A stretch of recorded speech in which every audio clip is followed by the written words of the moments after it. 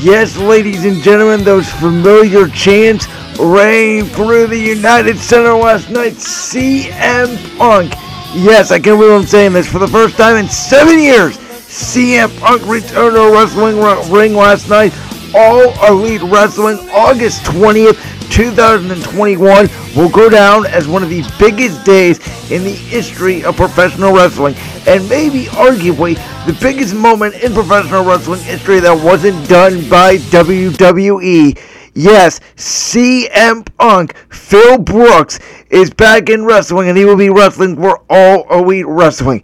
It was a bone-chilling moment. There were real people in the crowd crying, and I think, not even part of that is just that it was in CM Punk's home crowd at Chicago.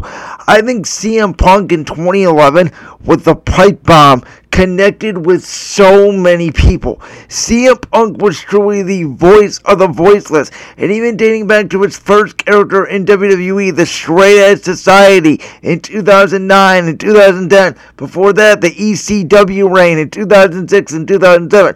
People loved CM Punk before that, but obviously the pipe bomb and the voice of the voiceless and the 2011 to 2014 character before he left WWE was really what made CM Punk a star. And CM Punk has true drawing power. If you're somebody like me that grew up in the summer of Punk, you loved Last Night. Last night was the first time I turned into an AEW broadcast since the Blood and Guts, and that was mostly just because I wanted to see that match, to see how brutal it was. Before that, the last time I tuned into AEW was prior to COVID. So, CM Punk has definitely moved the needle. I will definitely be tuning into All Elite Wrestling Dynamite this Wednesday. I will definitely be tuning in to All Out on September 5th when CM Punk goes one-on-one with Darby Allin. And listen, it wasn't even about what CM Punk said. I know he said he wasn't healthy, and he retired from pro wrestling in 2005 and came back in 2021 and took some shots at WWE. Listen, I'm not mad at that. He's CM Punk. What it is about is the fact that CM Punk just returned to the professional wrestling industry. His first one-on-one match in 7 years will be against Darby Allin on September 5th at All Out in Chicago, and it's going to be a moment. CM Punk is on the level of John Cena. He is on the level of Daniel Bryan. He's on the level as Edge. He is on the level of Roman Reigns. He is on level as The Rock. He is on level as Stone Cold. He is on level as The Undertaker. CM Punk is a true generational star in the wrestling industry, and it is so good for wrestling to have this man back. I truly believe that last night was the night that AEW debuted. Everything before that with AEW was the trying out phase. Chris Jericho is the original AEW World Champion. Then Jon Moxley. Then Kenny Omega. Everything AEW has done up to this point was a trial period. See how they could do in the ratings. See if they could get any traction.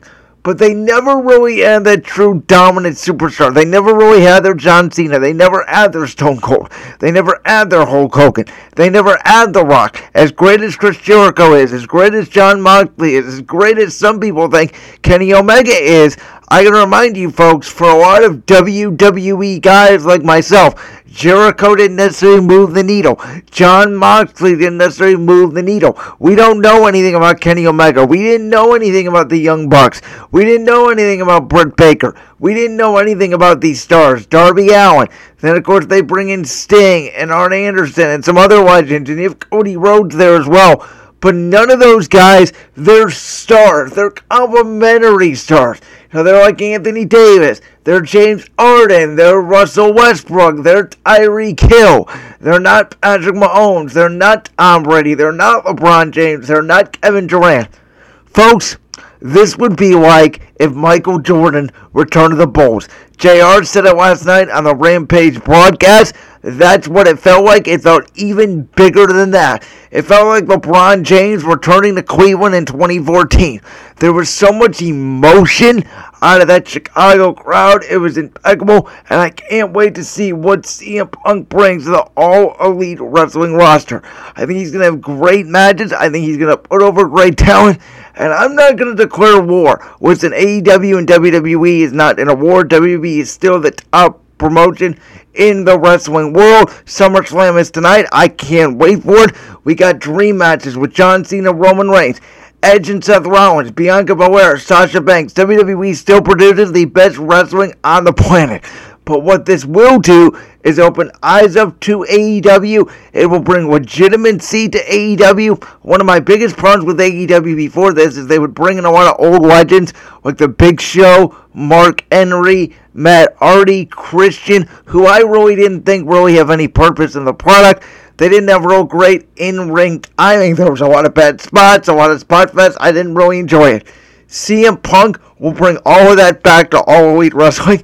I just can't wait to see what happens, man. We are on a wild ride in professional wrestling. This is the biggest weekend in wrestling since WrestleMania 30. It cannot be underestimated how big this is. It's the biggest moment since Daniel Bryan won the WWE World Championship at WrestleMania 30. And we should all enjoy it because we are in one L of a time in the wrestling world.